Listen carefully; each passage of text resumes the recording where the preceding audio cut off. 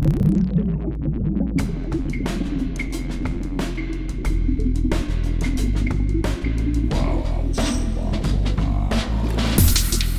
listening to Artie-Tuned, a podcast with artists created and produced by Detlef Schlick, a visual artist and ritual designer, living and loving in West Cork, and best known for his essay about the cause and effect of shamanism, art and digital culture.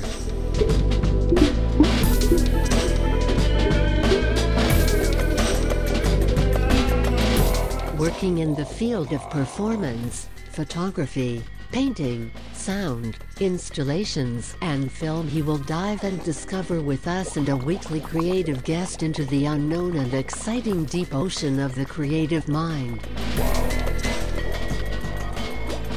This is Detlef Schlick, and today we dive into the unknown, unexpected, deep ocean of the creative mind together with Leo Rodas.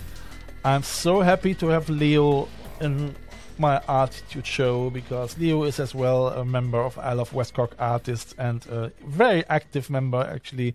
And I really like the way when he's gonna doing little scribblings of his drawings and set up the iPhone videos on I Love West Cork Artists page. And I think it's a nice way to share with other people art and the love of art. So it's great to have you on my show. Hi, Leo. Hey, good morning. How you doing? I'm great. Thanks for having me over. Yeah, that's so cool. I mean, oh God, dear listeners, first of all, we were now an hour. We were trying more than an hour to get this connection running, because Leo is on his smartphone and I'm via desktop, and something was somehow it didn't work. I don't know why, but now we are both online, and we have Leo here via his smartphone, and I'm as well on my desktop. That's great. Leo, cool. Yeah, like I've mentioned. So thank you for your membership in I Love West Cork Artists as well, and for your activities over there. That's really nice, So I think you're really an asset for this group too. And thanks very much. Appreciate it.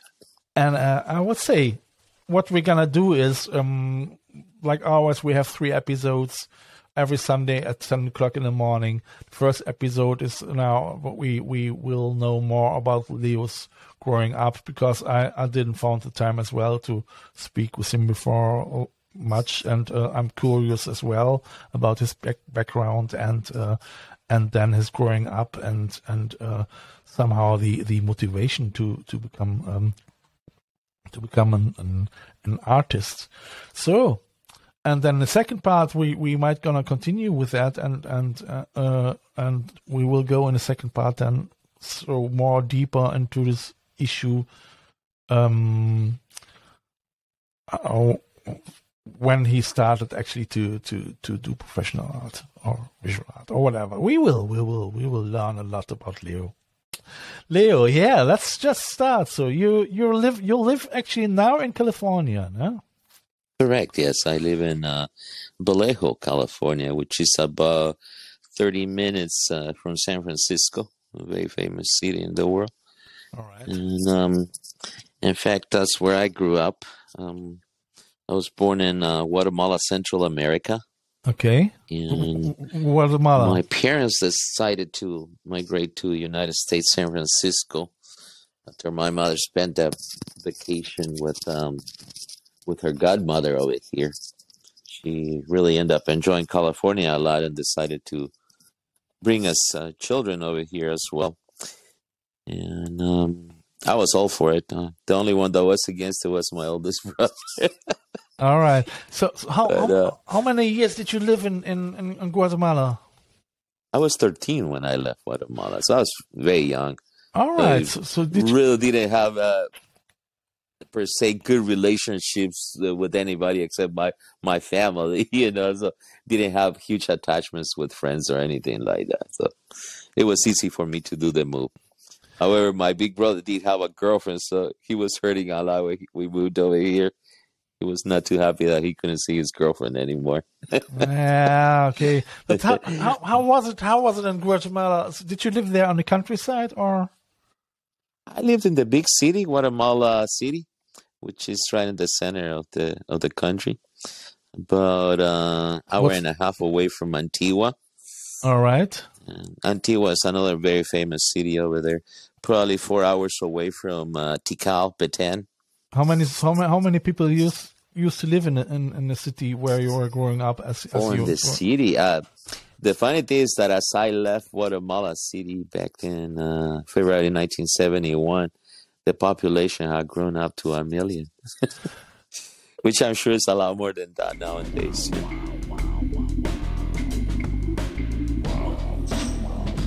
Like what you hear so far? Make sure you never miss a show by clicking the subscribe button now. This podcast is made possible by listeners like you. Thank you for your support. Now back to the show. In fact, even San Francisco was not as populated as it is nowadays. I can imagine that. The funny thing is that I was able to always find parking right in front of my house when I was growing up there.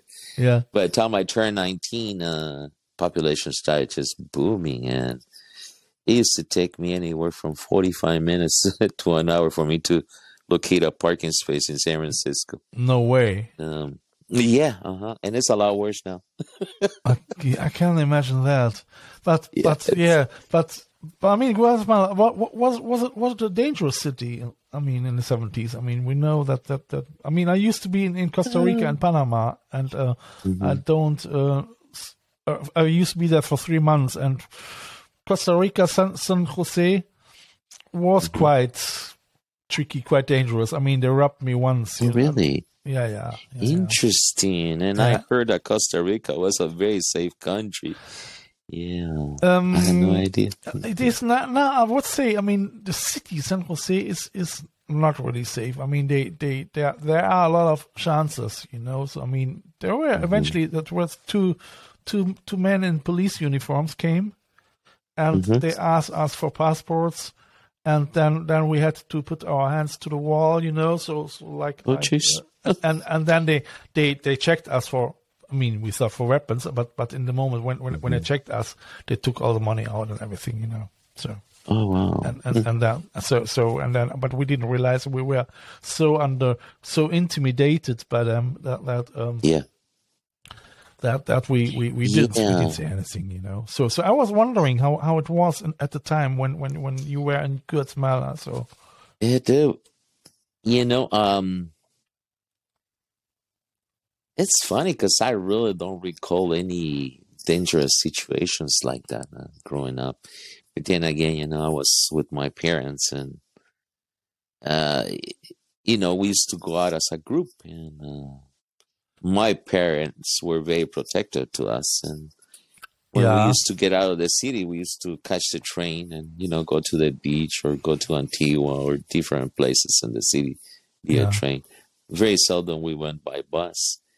You know, and sometimes, we will go with the relatives on their vehicles. They had their own car. All right. Yeah, my dad did not have a car till I was probably 15. That's when he decided to buy a car. All right. Yeah, before then, he would catch the taxi or ride his bicycle. You know, the distances were not that big at that time. Yeah. And did you enjoy your life in Guatemala? Very much, yeah. There's good memories of it, yeah. Like I said, I really don't have any sour memories about it. The only one that's kind of puzzling is when I was about 4 years old. My parents asked me if I wanted to go to school because my brother did not want to go along. And so I started in kindergarten at the age of 4. Yeah. And the funny thing is that my first day of school, I remember grabbing my books and walking out with my brother, and we were holding hands.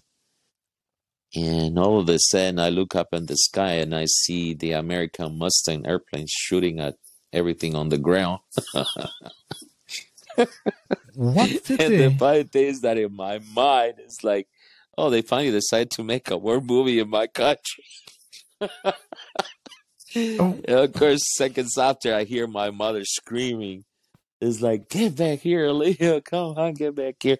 My aunt runs out of the house, picked us up under her arms, and took us inside the house. And they made us crawl under our beds. And sure enough, my uncle and my brother and I, we went out to the backyard next day and found, bullet slugs on the ground and holes from all the shooting the day from the before. Americans. So, And from the United States. what They were was trying to overthrow our president at that time. And I looked in history, and sure enough, the problem had been around for quite a while, which is something that I was not aware of as a child, because, like I say, our parents protected us so well that. So it was in the 70s. Oh no, this was way before. Like I said, I was born in 1957. 60, So, 61. I was, say 1961, yeah. 61. So that was very unusual, to see that. Like I said, in my mind as a child, I thought they were making a movie. Yeah. It was real. It was real bullets. Sure, but I mean, that means that was really quite dangerous, wasn't it? It was very dangerous, yeah. And like I say, military attacking civilians is like, that's scary. Now, as an really adult, scary. like, I'm happy I survived that one. But I mean, I must say, so okay, you used to be 4 years old, and did anybody die or get injuries from this attack? I'm sure that there was a few deaths. Yeah, if you look at history, yeah, there was deaths. And in your neighborhood, it had to do with United States stepping in and overthrowing our president and putting their own president, to run the country. So a lot to do with that, controlling the country. Yeah, I know. I mean, but my dad was an artist. He always painted. Yeah. And my mother was a fashion designer, so she always sketched. So they were creative people, and they were very creative people. Yeah, my dad used to love to tinker with everything. He made all kinds of toys for us, electronic toys that had a Ferris wheel and all kinds of nice things that he used to do for us. Made a projector for us to watch slides. So he was very, very creative. Used to do carpentry. And his job at that time when we were kids, he used to be the technician at the movie theater. And, all right.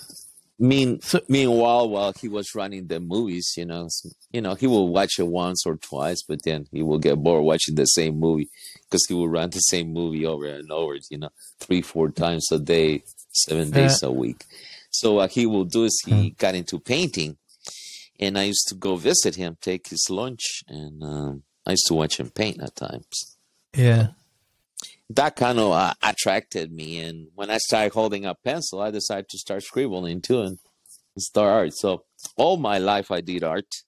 I was not a professional artist till 2018, and before, people used to see me doing artwork. When I will be on the telephone, I will be scribbling or drawing something on my notepad. Yeah. And a lot of times people will come by and say, "Oh, you're an artist." I'm like, "Yeah, I like drawing."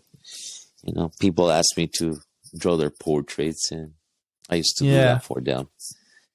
But on 2018, I was going through an injury and trying to recover from it. And out of boredom, I started doing a lot more art. Yeah. Well, my two boys saw me doing art at that time, and they say, "Dad, you seem to do real good. Maybe you should try going." So how old? So 2018. That means we speak of 3 years ago, actually. Yeah, 3 years ago. Mm-hmm. Wow. Yeah. So this. How old are your children? Oh, my oldest one is going to be 40 this coming year. So he's 39 right now. Mm-hmm. And my youngest one is 32 at this time. 32. All right. Mm-hmm. And they they never ever realized your talent before, or what was the first time that they saw you? They had seen saw him, you? and in fact, I showed my oldest son a drawing one time that he was admiring somebody's art, Yeah. and he said to me, "Oh, you don't draw as good as this person." So I said, "Well, it all has to do with time. You gotta take the time to do good art." And yeah, I do real good art too. So I showed him a sketch I had done of a 1936 Chevrolet Suburban. Yeah.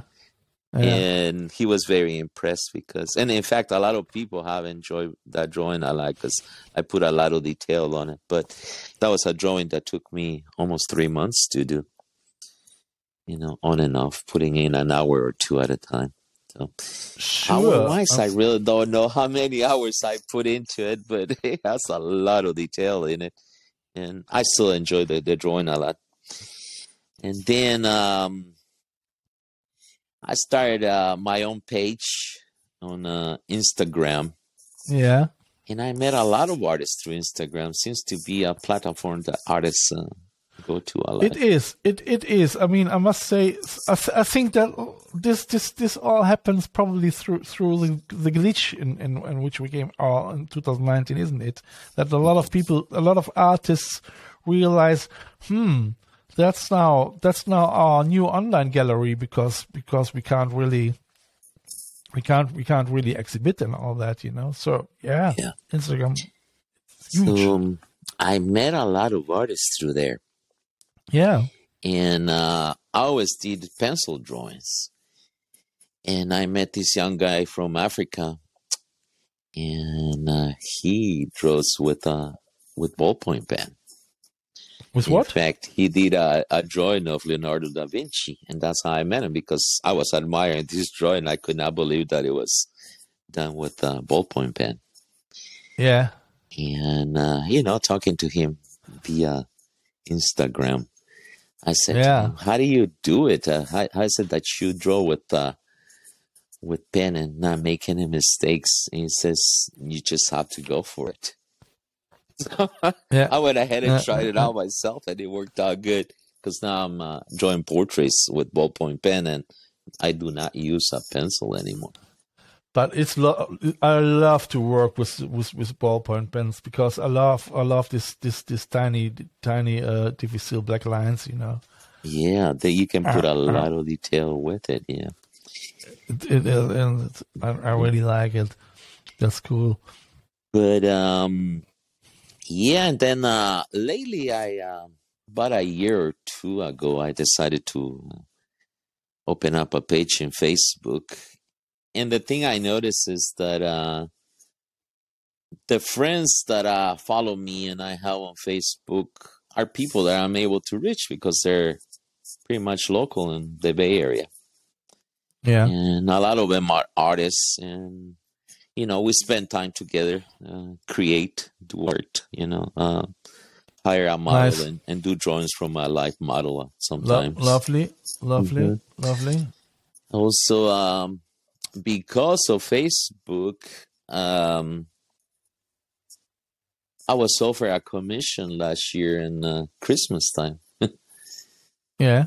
And I went ahead and applied for it, and I won the commission by February of last year, and it entailed me designing sculpture for public works. And all right, the program was financed by Soul Trans, which is our bus company here in Vallejo. All right. And so 6 of us local artists from Vallejo were hired, and I was one of them. The original design that I had made for Vallejo City did not win. However, they did like my idea, and they decided to have me make it into a mosaic medallion. Yeah. And, yeah, very proud of it. They did a beautiful write-up of me as an artist, which is pretty much what you and I have gone over. Really enjoyed the project. and got to meet a lot of That's artists lovely. there. Yeah. I would say, dear people, dear listeners, what you can do is if you go to the I Love West Cork artist page, or as well on Leo's page, what I will gonna put into my description as well. You can probably follow somehow Leo's progress, and I think it's a great example that it's never too late to start being creative. You know.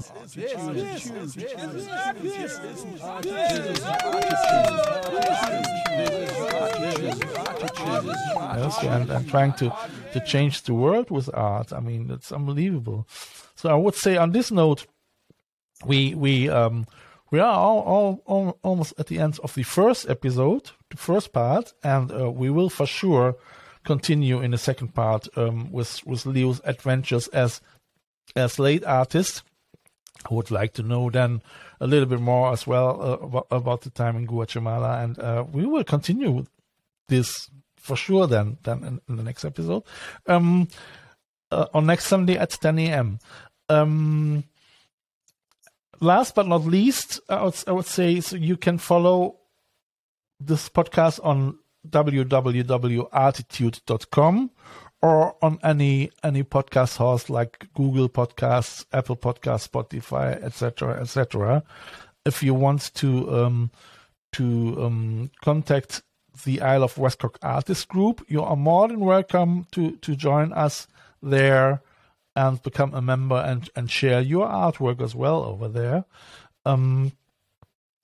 This is a listener-supported podcast as well, so you're more than welcome as well to leave a donation on Red Circle, or go as well to www.artitude.com, and there you're gonna see my artwork, which I'm gonna put somehow on merchandise, on marks, and I mean I still have to do acrylic stuffs and all that stuff. So, but you will find everything here in the description, and I would say we see us next week again, dear Leo. Okay. I'm happy to spoke to you now, and I'm happy to have you as well as member in the Isle of West Cork Artists. So Thanks thank you very much for that. I appreciate you. And take care, and bye-bye, dear listeners. Bye-bye.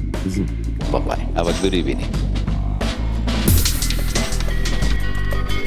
You have listened to Artitude, West Cork's first art, fashion and design podcast. Artitude, never so close again. That was too close.